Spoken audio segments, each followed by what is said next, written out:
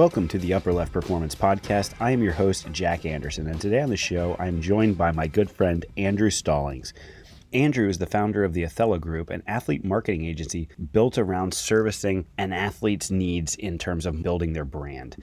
Andrew's been doing this for a while now and has experience working for Mosaic and Octagon, helping to build brands and working as an account executive for both those companies before starting out on his own. I love talking to people who have started their own business, especially one such as Andrew, which is really thriving right now, even amidst these trying times. Andrew does a great job talking about the things he's learned in his career that got him to the point to start his own business. We also talk about cutting our teeth together in the sports industry as producers at SiriusXM Radio. Both of us worked there, Andrew in NASCAR, myself in college sports. And honestly, it was kind of like the Wild West back then to be working in satellite radio. This was right after this Sirius merger with XM. And we just really kind of learned on the fly how to book guests, build connections with people, and make some radio magic together. And I think, honestly, it helped us both out tremendously in our future career endeavors as well. So it was a lot of fun to kind of rehash some of those old memories together, to talk about things we've learned since we worked together back in DC. Honestly, it was great to hear about the sports marketing and branding side of the business, which I really don't know anything about, and was something that interests me. Obviously, this podcast is usually about performance and coaching, but in this case, I really wanted to expand our reach into other areas of sport that we as coaches might not know as much about.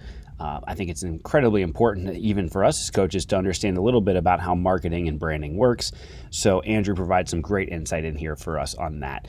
I'd also like to mention that Andrew is also a coach. He coaches high school ice hockey in the Connecticut area in his very limited spare time. Not sure how he does it still, but props to him for that.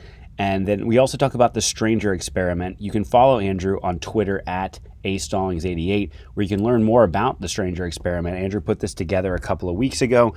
He got a bunch of people to sign up for a little endeavor where every week we all get an email with ourselves and then our random stranger matched up with us, and we're supposed to talk to that stranger. Obviously, this person is in the sports industry. Talk to that stranger for 30 to 45 minutes at some point during the week. Just get to know about them, connect with them, and learn a little bit about their side of the industry. So far in the last couple of weeks, I've really enjoyed my discussions with the people that Andrew's provided. I think it's incredibly awesome that he's put together something like this to connect like-minded people who are just really excited to get out there and talk to other people who are passionate about their respective crafts. And big props to Andrew for doing that for all of us. If you'd like to follow Andrew, like I said, follow him on Twitter at @astallings88. You can also find him on LinkedIn if you'd like to connect with him there and learn more about his group, the Othello Group, which is doing a tremendous job for the athletes he is servicing. I really hope that you get something out of this. Andrew's joy and enthusiasm for life is something that I try to do in my own as well. And so this was a really fun conversation. Hope you all enjoy it.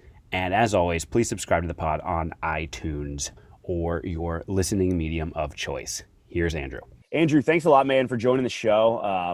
I don't think we've talked talk since around when the Caps won the Stanley Cup in 2018, I think. I know.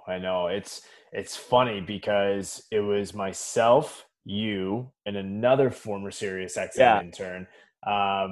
Just kind of in this holistic hype up group chat leading up to, the inevitable, probably the highlight of our personal professional lives was seeing the Capitals raise the Stanley Cup in Vegas. But yeah, no, it's been great to kind of follow along, the last few months and see you, more active on social media and kind of follow along those conversations. I hope you enjoyed that iced coffee the other morning. Bro, it was delicious. The ice mocha was much needed. That's same for you, man. Like, we both, feel like kind of we're just finding our way when we're at XM and, especially you definitely like made the most of that opportunity, I think, and really turned it into something for yourself. But, just to see kind of like just us growing up, getting out of our 20s and starting to be more mature, it's it's definitely something.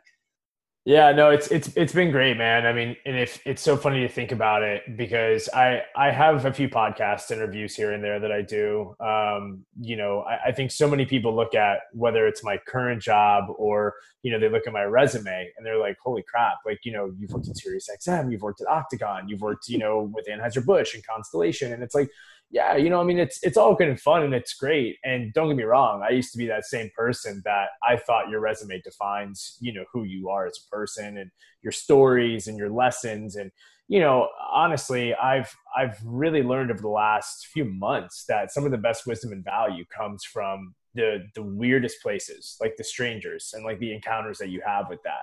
So I know we'll talk about it, but that's kind of why I created this, social media connection networking space called the Stranger Experiment, because I would find that some of the best inspiration would come from an exchange with my mailman. Someone who knows absolutely nothing about the world that I work in and sports marketing and brand representation. They would just say like, "Man, I was watching this basketball game the other night and I saw this and that." And I was just like, holy crap, like this guy's 62 years old. And this is what this consumer in the middle of Connecticut cares about. Mm-hmm. And it really just started getting the wheels going. So, just going back to it though, like, starting from Sirius XM and building the ways up. I mean, look, I would argue that we both capitalize an incredible amount. We had great mentors, from John Easterbrook to Joe Holtum. We had a lot of different people in our corner. I think specifically for you and I. And it's very difficult when you're in an industry like that to not develop an ego and to not develop, because I think in a lot of ways ego is the enemy, but ego is kind of the fuel, in certain industries that you need in order to capitalize on the next big opportunity, the next big thing. And I think for me, I said this a few times over the last few months because I finally kind of came to terms with it. But I look back on my times at Sirius XM and my ego is what destroyed me. And, I was, producing one of the top NASCAR morning shows. I had then switched over to the afternoon show. I was able to kind of come and go and do as I please. But, I was in my early 20s. I was a victim of the DC nightlife, going out, partying, bartending. And, I could come in and I felt like I would be able to just run circles. Like to me, being a producer in that industry was just about booking the biggest name guest and to, kind of come up every now and then with a cool creative segment. But, it kind of pivots now to modern day brand marketing. It's not so much about the big names anymore. We're seeing that some of the best and most followed individuals are the no names, the six, player off the bench or stuff like that. So I always just find it, on my own shortcomings of where I started in the industry, I always look back to where I am now. And I remind myself that, that's why I'm not working with NBA and NHL, MLB and NFL players, is because I think in a lot of ways, there's very little creativity and opportunity to pivot and do certain things. But, rather looking at the WSL surfers or the NASCAR drivers or the esports or tennis, golf and volleyball, I think there's so much opportunity for those people to kind of try different things, really kind of shake things up and shake the snow globe up. So, yeah, I mean, that's honestly the way that I've kind of just looked at everything from the evolution from where we were with Sirius XM to today. And I'm sure you've done the exact same thing. I mean, if anyone says my, experience is incredible, I mean, dude, every single time I talk to you, which is probably once a year nowadays, you're somewhere else in the country or in the world, like training with a new team or doing this. I mean, it's awesome. Yeah. And I think it's just all about taking risks. And it's funny, like I look at like people we worked with, and there's nothing wrong with anything like what a lot of them chose to do, but you just look and a lot of them are still in the same industry doing the same thing. And that wasn't what we wanted, I don't think. I think that was just kind of a launch point for other ventures that we wanted to do, other risks and chances we wanted to take, right? Yeah. Yeah. I mean, I think for me, if you asked 24-year-old Andrew Stallings what he wanted to do, he wanted to be an executive producer on a Sirius XM show, right? Yeah. Like yeah. we wanted to be those individuals. We did. Like there's no denying it. The problem is, and this is a credit to those ahead of us, they get in those roles and they don't leave because they're tough roles to come by. Yeah. And they're good opportunities. So with all that being said, it kind of, I wouldn't say, at least for me, I wouldn't say that it was something so much that I knew I wanted more of. It's that we had no choice. Like many other kids, I say kids, but young adults in their early 20s are coming out of college right now. They're forced to look elsewhere. They're forced to look at, what like different departments and industries. Like I remember there was one point where I was literally just typing in communications, marketing, media, like the most broad words into an Indeed search engine. And I would apply for anything. And I was just like, oh my God, do it, Department of Defense, do it, Airbnb host, do it. But like, I mean, you were just like, all right, if it has that word in it, I could do it. So it's good to cast a wide net and to kind of see and learn. I think that uncertainty is very, very helpful for individuals to better understand, the industry and the different opportunities and facets of it as a whole. I mean, it's incredible because a lot of people, like you said, they stay in that one place. I would argue, and I might piss some people off, who we worked with in the past by saying it, but I know conversations that I've had with individuals who are still there. They're like, I'm a radio producer. What the hell can I do beyond? Like, how do I go from being a radio producer to marketing? How do I go from a radio producer to being a PR person? Like, but a lot of people don't understand is that your skill set, it is very much the same. Like being a radio producer very much can equate to being a communications manager or a PR specialist or someone in, marketing and agency side. I think this is where us as a society today, that we're always trying to understand how we sell ourselves. Mm-hmm. And I think that was something that, really led me to where I'm at today with Othello Group. Was I was told my whole life I should be in sales. I never really wanted to do it. I thought it was too much of a risk. But when I kind of took a look in the mirror and I understood that, holy crap, I'm forced to sell myself every single day as is. I'm forced to having to do these things already as is. It's like, why not? Why not try it? Like I'm already selling. Yeah, and you're already doing it. Yeah, exactly. Right. Right. So, and I think a lot of these people, they get scared, and I don't even know if scared's the right word. Maybe comfortable is better. All of it, they have negative connotations to it. And I don't want to put it as such, but it's tough. It's very, very tough to leave a comfortable position, especially in the conditions that we're in right now. For sure. And, right here, right now, why would anyone want to leave, a steady paycheck and a leisurely job opportunity where they know everything to go try and do something else? But those that do, and those that have that opportunity to do so, are the ones that probably land in positions like you and I, where we're in our early 30s and we're just able to thrive because we're able and we're not afraid to take one step back to take 2 to 3 steps forward. And we recognize that. A lot of people don't have the wherewithal or the mental fortitude to be able to recognize that if you're 30 years old, if you're 55 years old, there's still a point in your life where you can take a step back in order to get forward.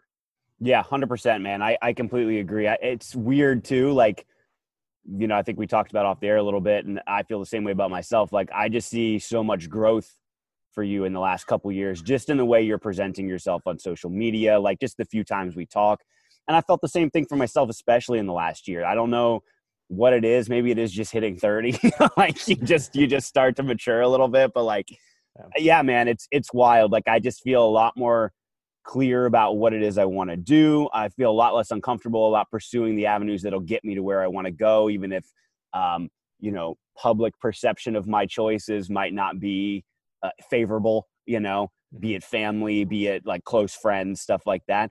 The path is just a lot clearer now. And it seems similar for you. So. Yeah. And I mean, look, success is defined in so many different ways. When we can talk a little bit about how I got to Othello Group and, because we were just talking about having your hands being forced, I've had this vision with 2 of my best friends for Othello Group, who I was playing hockey with. And ultimately we built this out as like a creative agency and a marketing agency for athletes. But what we ultimately realized was that this is more athlete driven, and this is 100% like helping these athletes kind of pivot and understand and look at things a little bit differently. So when I was kind of looking at, all right, what is the long-term picture of this? How does that go? I was still working my full-time job at Mosaic, which is an experiential marketing agency. And I was struggling, like making that commute an hour and 45 minutes one way every day, paying, up to $400 a week, for commuter costs and meals. Like, I was making good money, but I would get home and I would be spent. And I couldn't imagine if I had been married or if I had a kid or luckily I have, a serious girlfriend who is now my beautiful wife, that I was able to kind of balance that off. But now, it's you kind of just have to look at that perception a whole different way. So, just in terms of success though, I had a 6-figure salary, at, Mosaic. I had a 6-figure salary with a corner office and a new car at Constellation Brands for the short time that I was there. I literally anybody would look at me and be like, oh my gosh, Stallings has made it. He gets free beer. He does this. He goes to these events. He's in the Maldives. That's awesome. Don't get me wrong. I wouldn't trade any of that for the world. It would not have gotten me to where I am today without those experiences. Sure. But success to me, now as I sit here at 32 years old and running my own company and this and that, I've realized that, look, I run a profitable business. Am I making the massive salaries that I was making in the past yet? No, but it's because I'm looking at it from a business lens. I'm taking profit, I'm reinvesting it, I'm pushing stuff all over. It's a different mindset and growth strategy. So when you look at success, I had so many friends. I sat down with mentors and colleagues of mine at Octagon who were agents. And I said, hey, I have this vision. I have this model. I've seen it work. I've seen short-term success of how it works. Even if I'm only playing the volume game, I think I can make this profitable. I would say 9 out of the 10 people I talked to in my circle were like, yeah, okay, cool, Stallings, whatever. Sure. Go ahead, bud. No problem. And look, that's the toughest thing. And that's something that I'm trying to get over in what I'm doing on Twitter every day is so many people want to tell us no. So many people want to give us false hope or be the friends that they think they have to be, which we all see right through. Very few times and very few often do we have those genuine individuals that are just do it. What can I do to help you do it? If you're going to fail, let me fail with you. How do we go in the trenches together? And the reason is because, we're kind of selfish, right? And we have to be. We all have to be a little selfish. Oh, I don't have time to help Jack think of this new vision. I don't have time to introduce Jack to this person. But the funny thing that is Jack probably is going to bring more value to me if I can help him out and get him to a good plateau and place up on this mountain where he can start climbing with the proper tools to the next echelon. And then I go and do it again. So by the time that all these people around me get to the top and I'm screaming up to the mountains hey, I need help. I got 9 ropes coming off the mountain to help me climb up rather than being how the hell am I going to climb this mountain? Exactly. It really is just about supporting people as much as you can. And if that means dumping $50 in Venmo and dropping people who I don't even know coffees, or if it is just being there from a DM perspective, what can I help you with? Vent to me, talk to me, or, writing a LinkedIn recommendation. It all helps. It all helps. It doesn't have to be I need an intro to your connection who's a brand manager at Nike. Look, you and everybody else wants my intro to Nike, and I get that. But we got to be able to support each other because that's where the success is able to be defined. And that's at least where I found my success is by building my network a little bit more authentically and not worrying so much about the likes and the retweets and this and that, because I'm sitting here trying to tell professional athletes, hey, I can build your brand. I can do this. I can do that. The number one thing that I still struggle with every single day, if I can't build my own damn brand, how the hell can I expect to build somebody else's? And it's tough. I struggle with my own brand every single day. Yeah, I think you really hit on something too with just the networking piece. I was always just afraid of appearing disingenuous. And last year I realized, like, look, I'm pretty good at what I do. I know that I'm going to continue getting better at what I do just because of my curiosity and desire to keep learning.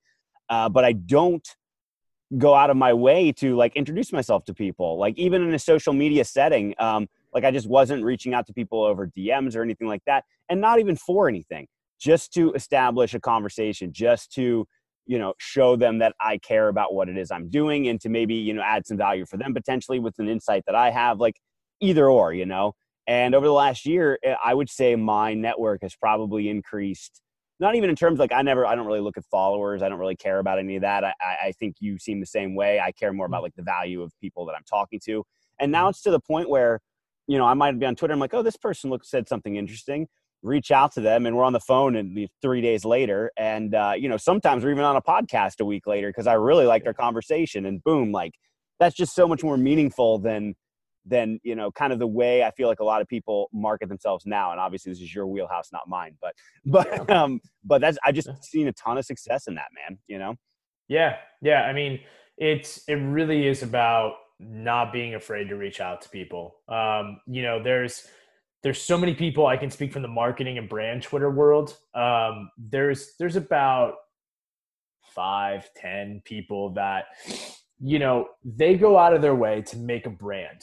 And I give them credit for this. Like I said, I struggle with my own brand. Theirs is so defined that it just has no, like the knowledge that they're dropping every single day on people is invaluable. Like people want that. They're just like, oh man, like I need this. But there does come a point where there's so much ego on the face value of what they're saying. You look at it and you're just like, dude, like you don't need to make yourself a self-labeled expert, in this field. But then again, I go back to the other side of it. If they don't have a little ego, and if they're not confident in what they're delivering, would you or I believe anything that's coming from somebody? Like we have to we want those experts in this world to have that, boosted confidence. So I always toy with it back and forth, like I think there's an authenticity approach to everything that they do. And even everything that we do. But I think that, I used to be so anti the word expert, anti the word ego, like anti-ego. But then I'm like, you need a little bit of it. You do need that, because if you don't, then how's anybody supposed to buy from you? How's people supposed to buy in to what you're saying? Because, otherwise you're Joe Schmo, down in, Arkansas, like just sitting in your mom's basement, like no one knows any better. But it's not about living in New York. It's not about working for Nike. All those, I think those facets don't matter.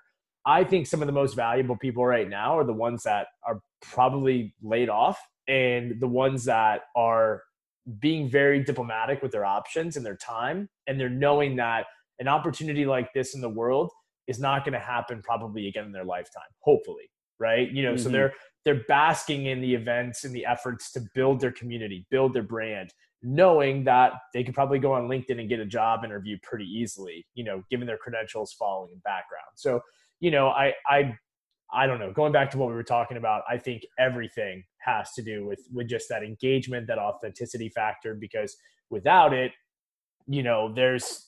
it's a monologue. It's not a dialogue. Yeah. And I think no one wants to be talked to.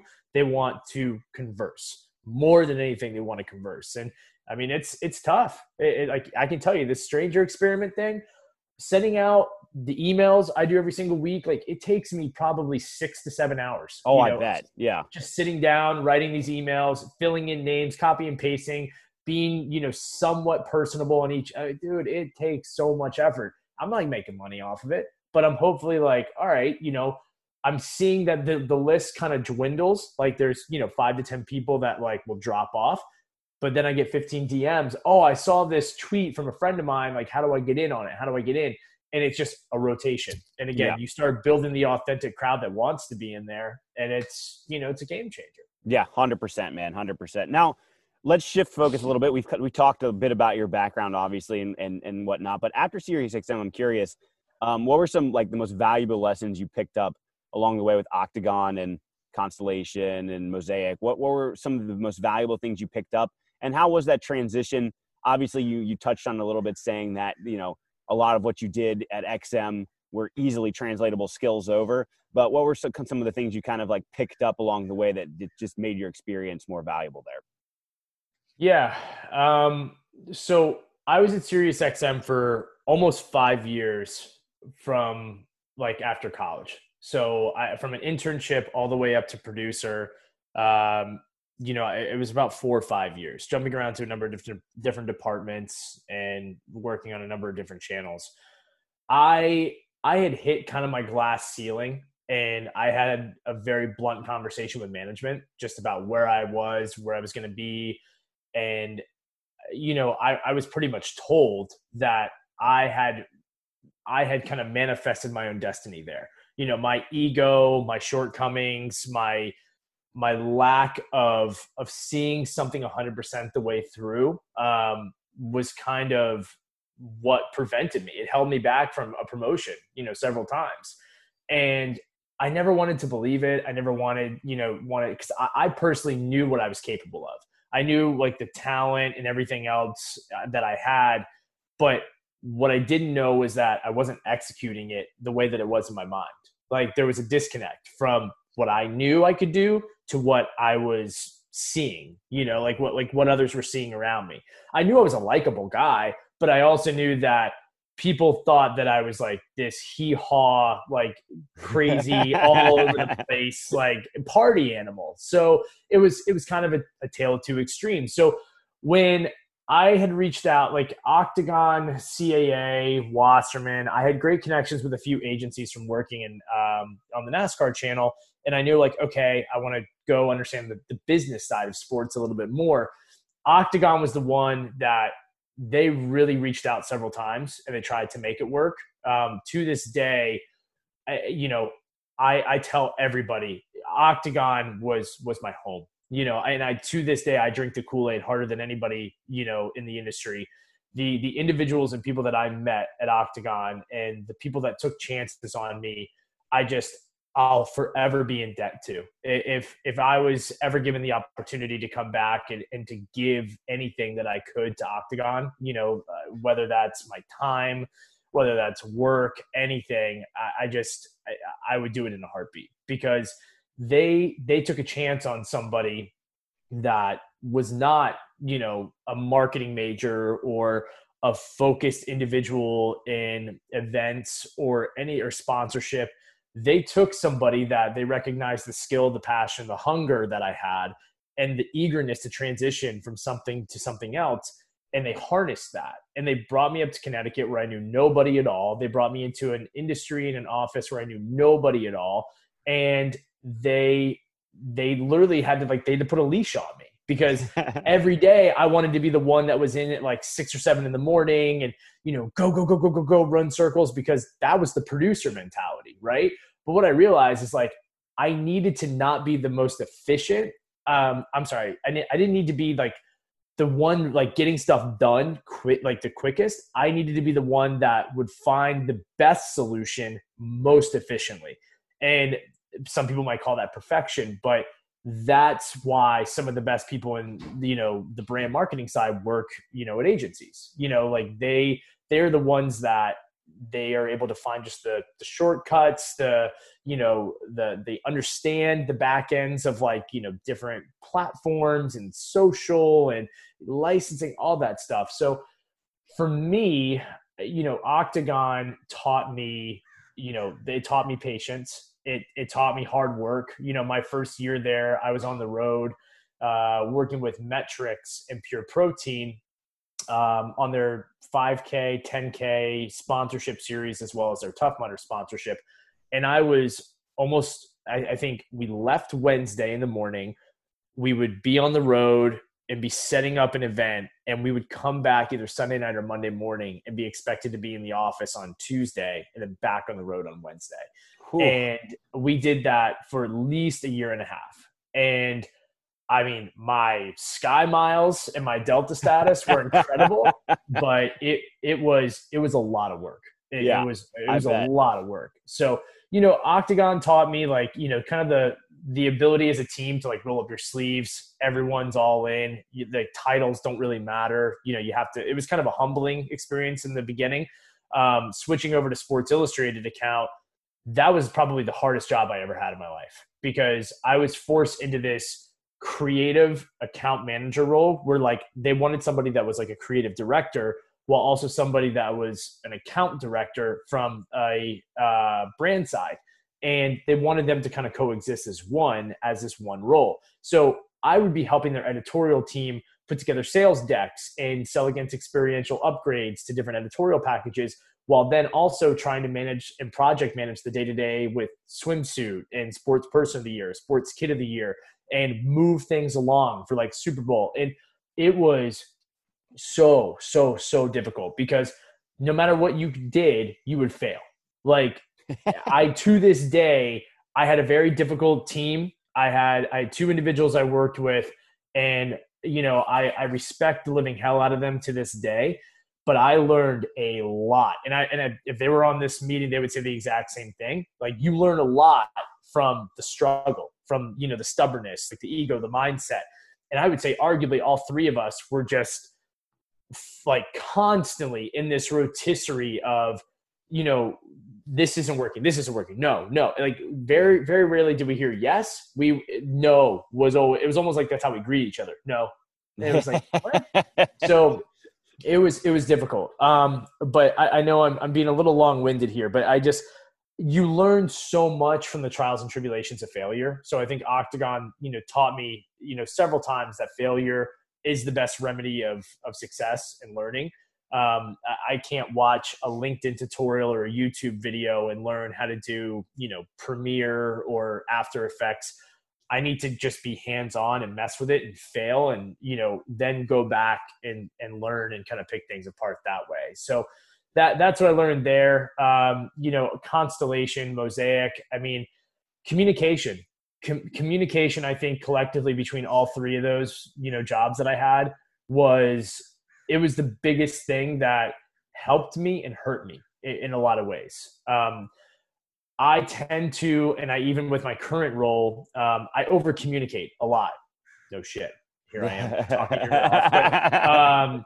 But, I do over communicate a lot, but I think that fundamentally it is better to give more information than less. 100%. Yeah. Because I think if I over communicate to the right party, someone is at least able to say, okay, this is the entire landscape. Like, this is everything. Now, how do we like move all this around and how do we fix it? If you're cryptic and if you say, oh, like there's only this or there's only that, like you can't help your team help you get to the finish line because you're too afraid to admit where you failed or where you may not know everything. And there were times where I had some hard bosses, very, very, very difficult bosses. And, there would be times where I over communicated where it would help. And then there would be times where it was used against me. It was like, well, you said boom, boom. And I was like, come on, really? But that's how the industry worked. It was like, no, you said this. And it's like, okay, maybe over communicating is not everything. But if I under communicated, I wasn't able to help that individual or that team or that lead help me get to the best point of success. So communication was a big thing that I learned. I still think to this day when I talk to the athletes I represent, they also work with several, like I have a few athletes that have several managers and several agents in different departments of what they're working on. One of them, tells me, she's like, yeah, I have my one agent that helps me in this area and I don't hear anything from him, unless we have something, unless we have a contract. So oftentimes it's radio silence. And I'm like, how is that stimulating? You can't win that way. So I tell my athletes, I'm like, if you ever want to know, I will read you a list of every brand conversation I'm having right now, every media conversation, every project. You're going to literally get bored within 15 seconds or you're going to start picking it apart, which is that's the bad thing. It's like, if I tell you, hey, we're talking to McDonald's, we're talking to this company, we're talking to this apparel company, you're going to want to know, oh, where's the thing with McDonald's going? And then it starts like being like held over you. Like if it doesn't get sought out the whole way through, it's like, why didn't it?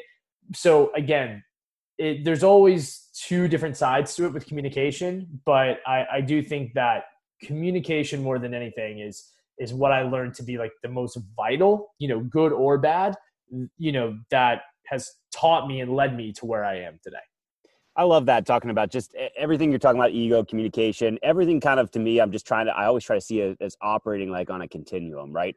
Where probably both ends of the continuum are good, be it, humility or ego, or, lack of communication or communication, and just trying to find what's right for each respective situation, right? Like certain places are going to want more communication than others. And you're going to have a certain level of communication that you are going to hold yourself to if you're good at what you do, regardless of what's going on. And then it's just kind of finding that right spot on the continuum for those things to assert yourself, to get the right message out there, all that kind of stuff. I really like where you're coming from with all that. Yeah, no, I appreciate it, man. I mean, talk to me a little bit about like your communication style, because I would say when you and I worked together, you're a small town guy, from Virginia, right? Like from Fredericksburg area. Yeah. Right? Yeah. Mm-hmm. Yeah. So, I mean, like you being thrown into the world of like media and, where you always have to, be on and protrude and, be very external. Like, how did you transition from, again, probably in your mind with your like, I know that like I have this ball of energy, I have this excitement, and stuff like that, to knowing how to externalize those feelings and those emotions and that communication, and then fine tuning and harnessing it? Because look, I'll tell you realistically, when you and I first met, like you were the individual that was just like, yeah, like, oh man, like it wasn't like a thought wouldn't come very cohesive, but you were always just so happy and so jazzed on any opportunity. So like if we got a chance to put together something, you couldn't necessarily count on Jack to be like the formulated thought, but you knew that he would put in the effort and be like the first one jazzed. But even now today, like you said, you're much more structured. You're much more like, professional and buttoned up in that approach. Like how did your background in history with the roles that you've had, how did that transition you from to yeah? So it's funny, before you mentioned that, I actually remember you pulling me into a studio one time and we just like riffed. And like, I remember halfway through going, I'm just rambling. I have no idea what the hell I'm talking about. So I don't know if you remember that or not. That was hilarious. I remember you kind of like, you'd always be like putzing around in an empty studio recording stuff, and occasionally I'd drop in. So that's too funny. But yeah, no, I think, so the biggest thing for me, when I was at XM, I definitely had some stage fright about stuff. I think getting over that hump was a big deal. Now I don't really have that issue. Like I've honestly, like I have now granted this is a recorded presentation, but I've done live ones recently as well. Like I have a recorded presentation going out to like 1,000 people today, for someone else's clinic. Like I'm like one of the main speakers there. Now, again, it's recorded, but I mean, even if it was live, it'd be just as good as when I recorded it. So, yeah. So like that kind of stuff, certainly helps, just getting reps. I mean, I volunteered to help out at, NHL on, home ice or whatever it was back in the day in Toronto. And I was on the air there like once a day, and I got really good at it, and they really liked me, and it started to give me other offers. Like I remember like working for TSN as a stringer during the playoffs. Like a bunch of other places were asking me to come on as like a guest, because I just put so much work into covering the Caps for 2 years. If you remember, like, I mean, I did a lot of that for free, and I was just at every game, every, locker room session afterwards, all that stuff. So just getting reps was huge, just to kind of overcome the just discomfort of doing that. Now I would say the biggest thing in terms of my growth and ability to communicate what I want in like certain jobs or to certain people in order to kind of move my career forward. I think the biggest thing for me is I realize that I'm pretty good at reading people. And that can be both a good thing and a bad thing, because if I read that they don't want any part of the conversation, I don't pursue it. And that's not a good thing, And I'm learning a lot right now in my current job, actually, where the guys I work with, I have to kind of push a little bit to get some of the information I want. I have to push a little bit to find out what my future at the company might be. And in the past, if I noticed that people were like unwilling to kind of go that route, I would just kind of back off, and then there would be no communication about very important things for my career, right? So I think being a social chameleon as a coach, for example, has been great, because I can tell how an athlete's feeling on that given day, what kind of vibe they want me to give off, and I can kind of work with that, you know? But on the flip side, when representing myself, I can't change to please everyone.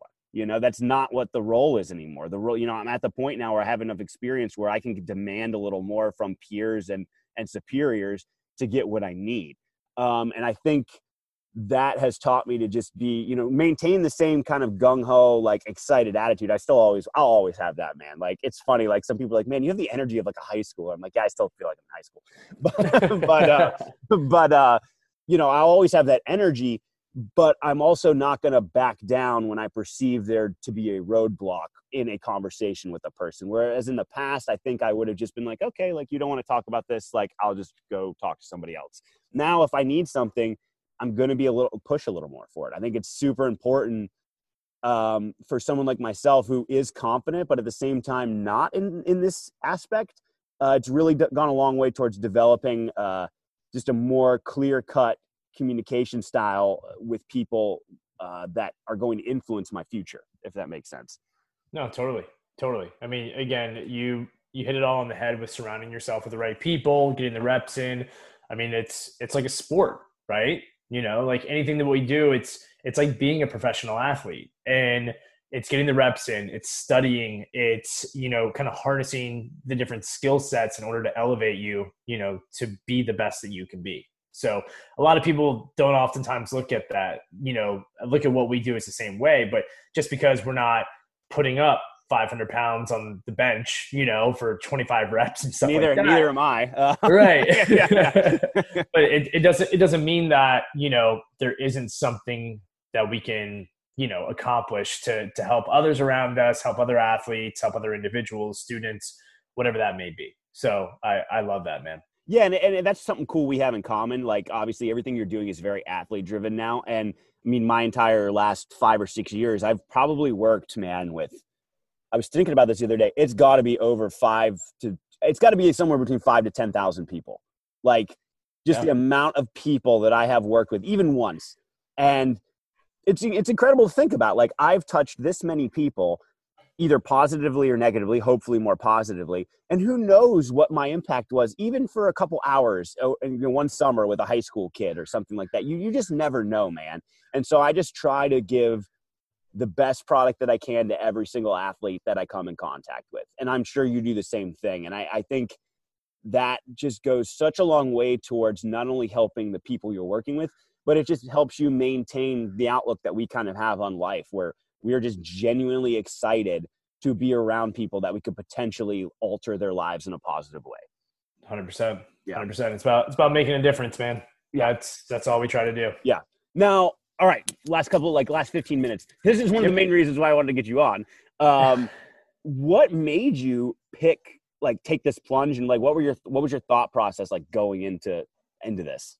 You know, with Othello Group. Yeah, with Othello. Yeah. Yeah. So I was at this crossroads. It was December 2018. And I was at Mosaic still.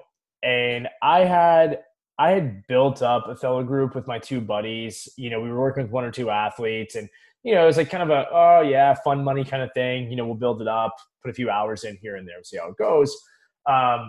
But at Mosaic, it came to this point where I knew, like, my contract was going to run up. Like, they weren't going to find another company or brand for me to work on. And honestly, I had zero interest or energy in continuing to work there, just because I was so strapped, and I felt like I burned out. I was at complete burnout. So I took, you know, probably 2 or 3 months to coach women's high school hockey, get a breath of fresh air, and, you know, kind of put a little bit more emphasis and time into Othello Group. And then I started working at Constellation Brands, and those 2 or 3 months in between Mosaic and Constellation, I had seen such a difference in the growth of Othello Group just because I had the time and energy to do it. I'm like, man. So I was, you know, at Constellation, and I would be getting phone calls and like having meetings, you know, unfortunately, like during work hours of Constellation. And it was just like, man, like, this is kind of a trippy situation. Like, what do I do? And as it kind of came to this crossroads a little bit more, I had been thinking, like, what if I just go all in? But why would I leave this? Again, talking about the people that leave Comfort, why would I leave this great job? Why would I leave Constellation? Like, they work with Corona and Modelo, and I have this awesome, like, all these perks. Why would I do it? And then, my hand was forced. I went on my honeymoon. I came back. I landed on the tarmac, and all my voicemails load up from when we were out of the country. And HR had reached out to me. They weren't supposed to, but they reached out to me while I was on my honeymoon and said, hi, Mr. Stallings, we're reaching out to you to talk about your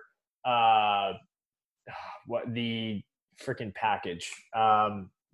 Basically the severance package. Yeah. Sorry. They're like, we want to talk to you about your severance package with Constellation Brands. Give us a call back at your earliest convenience. And I'm like, you're like, what? I'm like, my severance package. I'm like, what the fuck? What are you talking about?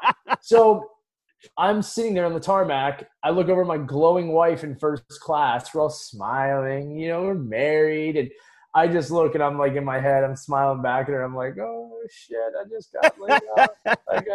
I got no money, and I just got married. Oh, this is great. This is awesome. So you go in, obviously you don't sleep at all that night. The long Uber ride home from JFK Airport to Stamford, Connecticut, and you're just like, oh my God. And so go in the next morning, 7 a.m., of course, hey, we're so sorry. There were 90 people as part of a massive layoff. Q1 sales didn't hit, blah, blah, blah, blah, blah. All right, cool. No worries. Like, no bad blood. Thanks for the opportunity. We'll carry the blood-stained banner and march on.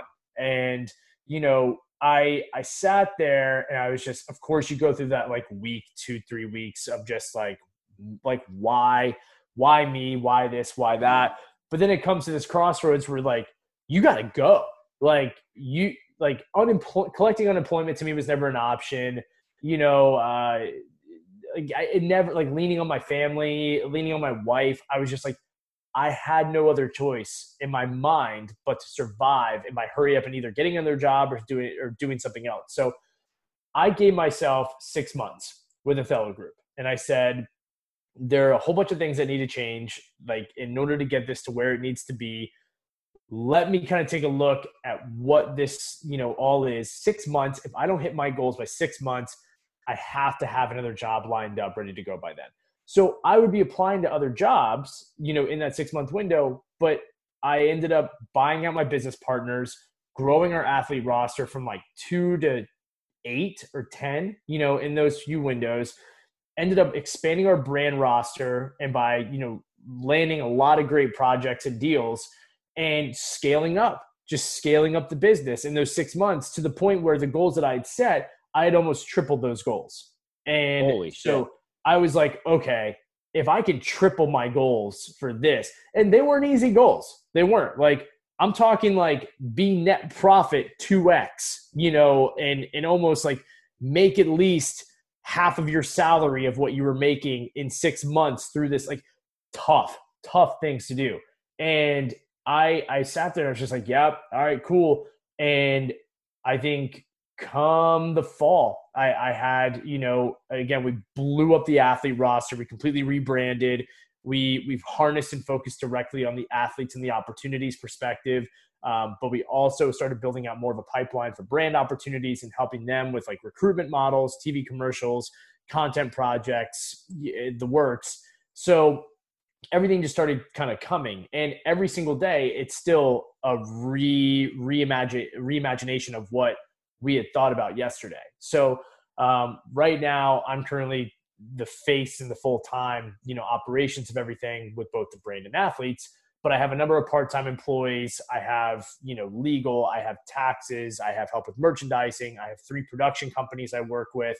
So everything is very much kind of piecemealed and project-based together, but it works. And a lot of people say that's risky because it's not a guarantee. But I think the way the economy is right now, you're going to see a lot of other businesses start transitioning and pivoting to this more, like taking on more projects than just being harnessed on one specific thing. And that's why I haven't really brought on a lot of full-time individuals, because like I've had an assistant I've brought on, I've had a few social media people that I've paid to help out here and there, but honestly, people are excited to work on something like this. You know, they think it's different. They think it's like a completely different world of how things in sports are being looked at. And the feedback has been good.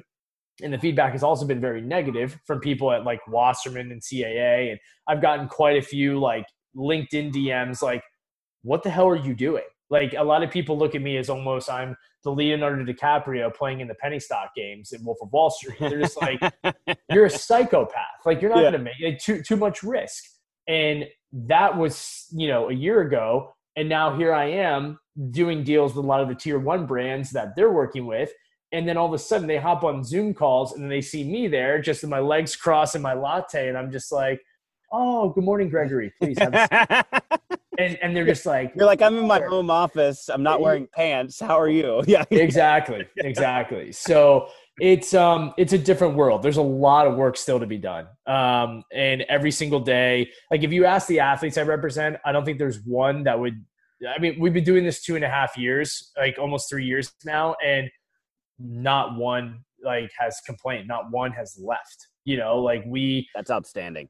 Yeah. I mean, that says something, right? Because in any industry, there's usually a lot of turnover, you know, and I mean, I think there's one athlete that we mutually separated terms with, and it was because she honestly just didn't have any interest in building her brand. She wanted to focus on playing. And I told her, I'm like, again, she's like, I'll give you glowing reviews. Like, you guys did everything. You did this, you did that. But like my specific career, like this is what I want to do. I'm like, great, no problem. She, to this day, doesn't have a manager, doesn't have an agent, doesn't have a marketing agency. So that's no fault to us. It's just that she didn't want to waste our time. Yeah. So, and that's totally fine. But again, 2.5, 3 years doing it, no one's left. Everyone's super happy. But if you ask me, like, and whenever my athletes call me and stuff like that, I'm always just head down, eyes up, just like trying to like get like go, this, that, like, you know, I'm always doing stuff because we can always be better. Well, I don't ever want to be a tier 1 global brand or agency. I don't want to be. I want to be the niche. I want to be the underdog, and I want to stay here as much as I possibly can. But I also know that in order to even be and live in the niche comfortably and reasonably, that almost requires more reps, more work, like more thinking. Yeah. Rather than hitting that one big contract and being like, oh yeah, we got the deal with so-and-so. We got $3 million sitting in the bank. It's like, I don't want that. I want the $3 million sitting in the bank, but I want to still be driving a 1988 Camry to the office. Like that. That's what I want to be. So that's where I'm at. So where do you go from here? What's the I don't know if you have the end game in mind, but like what's the next steps? Yeah, I mean, I think anybody's end game is always money and profit and this and that. For me, I want to help athletes on a global scale. I really, really do. And, you know, we've had conversations with some investors. We've had conversations with other agencies that have approached us about, you know, buying us out already, which is great, but we're like, I'm not ready for that route yet. And I think the reason is because the minute that you try to automate something like this, it takes away from what fundamentally has made it what it is. And that's the humanized, emotional connection effort of building creative relationships. And a lot of these companies, God bless them, that's how you make your money. They try to automate and they try to do more, you know, not with less, but they do more with more in order to just kind of build. And I think, to me, I could manage 50 athletes if I wanted to and still give them all the most reasonable and utmost attention that, you know, they deserve. Comfortably right now, like I said, we're like 25 athletes. I'm good with that. I'm good with 25 because right now I owe it to those 25 that have invested in my time and our time and services to give them everything that I can give them. And if I can help these 25 really make it to that next level, then to me, it's like, all right, next group up, like next one up. Like from there, it's all about just kind of evolving that. So honestly, Jack, like it's really helping athletes, like the same way that you want to help, you want to educate, you want to help, kind of teach people the different methods about, strength and conditioning, nutrition, and, the body and the mind. Like, to me, I want to give them the good, bad, and ugly of what I learned from being in media, being in marketing, being in communications and PR. And I mean, it's a give back thing. And if I can help really set these athletes up for success to the point where, like, they don't need me for 25 years down the road, but they can do it themselves and they can help other people in their industry. Look, I'm successful. And it goes back to how we just define success. Like, sure, millions of dollars is great. I would love millions of dollars, but same time, I don't need that. Like, my wife and I are very good. Our family's good. We're healthy. We look at everything, as like, we have enough money coming in. We have enough smiles, the medical bills and everything. Like, it all checks the boxes because with good news. So to me, it's like, I need to help. I need to help these athletes. And I don't know that I'm reaching them as much as I probably can, but the ones I am reaching, it's starting to spread like wildfire within their industries. I get a lot of DMs. I get a lot of emails. I get a lot of questions. And to me, that's what it's all about. Like, I want to fundamentally have people understand that, yes, there's a business side, but there's also a side to it where it's just education and it's enhancement and it's evolution. It's E3. I love that, man. I love that. Yeah. And that's the same thing for us. Like, I look at it like our industry sometimes, and you have your athletes that are like, just tell me what I need to do so I can punch, check the box, get in, get out, and get it done. And I'm sure you run into the same thing, maybe not with your athletes, but you've run into it before in situations. And it's so much more impactful and empowering, I think, for myself and then the athletes, for the ones that want to sit down, take some time to really get to know a process and then understand why it works, why it matters. And then we can all, that's just going to enhance the communication between the two parties. And you're going to find out what really works for them. Because like you said, I could give you a canned, automated, standardized response or program or something like that to help you get better at this, that, and the other. But it's going to be so much more effective if we bring that thing that we're trying to bring about to life and alter it based on what's going on in your life or what your preferences are. And I think you can do that, honestly. Like, that's kind of like a universal concept you can use for any field of work you're in. Right. Yeah. No, I mean, it's less automation, more emotion. 100%, man. 100%.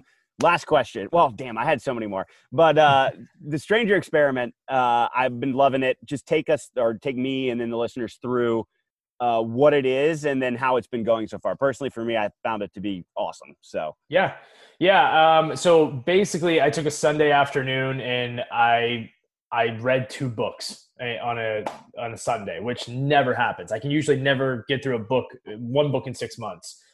Took a Sunday, read 2 books, and the second book I was reading was by Jeremy Darlow, who is doing an incredible amount of work for athlete branding across specifically NCAA right now. But this guy, I don't think there's even so much of a magic method. It's a simplification process to what he does from the branding side. But I was reading his book, and I just kind of learned that some of the, there was something in there where it was like, don't ask your neighbor or colleague in the same department, in same team, in same office for advice or feedback on your work or an idea, because you're going to get a very one-dimensional answer. Like, people probably have the same education and mindset, majority of what you do. So they're either going to really like it or they're not going to like it due to a very personified fact of ego or emotion. So I started reading this, and it kind of got me just thinking, like, some of the best motivation comes from outside your world. So what if I set up something where you could have a one-on-one conversation with your mailman every single week, or an electrician, or, I was thinking very left field, and I don't think we've gotten there yet, because I honestly think that'd be kind of tough. But we have been connecting people from digital to the PR space, from hospitality down to culinary, looking at nonprofits to NBA teams. And we have all these people that have come together and they said, yeah, like, heck yeah, like, I want in on that. Like, that sounds cool. And so I sent a tweet out before I went to bed, probably about a little over a month ago, woke up with like 150 retweets, 300 comments, like all these DMs. And it was one of those things where it's like, that's with social media where you're just like, I don't get it. Like, how can I put this out? Yet I put together what I think is a super captivating tweet about sponsorship analytics, and it gets like one like. And nobody cares. Yeah, nobody cares. No one cares. But so I was like, okay, well, crap, I have to do this now. Like, this went viral. Like, I have to build it out. So I honestly built out a form, got all this information, and I've just been every single week just pairing up individuals, just 2 columns side by side, rotating them, top to bottom, and just, moving people up. Like, there's no strategy to it. Like, sometimes you might be paired with somebody who you've talked to before, who you like actually know. Like, it's really just a weekly reoccurring meeting, and it's up to those 2 individuals to schedule the time. I set the guidelines. The only thing that has been a little bit tough to track, which I'm going to try and get on top of this week, is, you have people who say they want to do it, they fill out the form, and then they ghost people. And they, like, I've had that. Like, I've had, certain people, I think they don't want to tell me because they're like, oh, like you're working so hard on this. Like, I don't want to, be you're a pain. More work for me by this. Yeah. Right. But I've come to find out, like, there's at least 10 individuals that haven't responded to emails. And like, look, people get busy. That's cool. But like, let me know, let the person know, like, whatever. But so I got to go back and fine tune that. But I think, like I mentioned to you earlier, for every 10 that are dropping off, I'm getting 15 new inquiries from people tweeting about it. And they're like, hey, I saw this person. I want in. And then hopefully by October, you have a very solidified group of like 300, 400 people that I can rotate for the next 52 weeks of the year. And you're still not even having that. And I've had a lot of people tell me, they're like, man, you should monetize this. And I'm like, you know what? I'm not there yet. Like, I'm sure I will. Like, if enough people jive into it and you can pay $5 a month to have 4 random conversations, each month, I think it's a great value play networking wise. But, for me, it's like, that's not what you're after right now. Yeah. I'm in the same position with some of my stuff. People are like, oh, you should charge for that. And I'm just like, why? Like, it's just not time yet. Like, yeah, there's other ways that I can bring value to the table, and I don't have to scrounge for money right now. Like, yeah, it's just an interesting. I get it. That's my other issue. I'm just not as motivated by money. Like, yeah, money would be like, just like you, money would be nice, but it's not really the end game for me. There's a lot of other things out there that matter. So no, I love what you're doing with that too, man. I think it's great. I actually need to email back my guy from last week. I still haven't, so I got to hit him up. Come on. Yeah, I know. It's bad. It's bad. You literally reminded me. I was like, oh, crap, I haven't hit him up. So, but no, man, I love what you're doing with that. And then the other thing I just wanted to touch, you said you coach hockey. I think that's got to have to give you some perspective too, man. Just coaching younger athletes and seeing where they're at has got to be pretty impactful. Yeah. I mean, I've been able to coach women's high school hockey up here in Connecticut between 3 high schools over the last 7 years. That's awesome. So obviously a lot of question marks going into this winter. The amount of emails I get from players, parents, and stuff daily is, it's tough. It's tough on a lot of them as they kind of plan to go into it. But I'm super hopeful that we have some sort of season. And I know today a lot of students are going back to school, and a lot of parents and teachers. Like, this is a very trying day for a lot of individuals. And I think, we would be remiss if we didn't, give some love and understanding and respect and patience to all of those who are kind of going through that, because I think these next few weeks are going to be very, very interesting. And I was talking to my neighbor last night, and I was just telling him, I'm like, it takes one person to get sick, and all this is just going to go right back to square one. So it's a risky time. I certainly hope and pray that, we personally can get a season off. We can get back on the ice. I know my men's league hockey team I play in, we're returning to play for the first time next week. So, first time since March.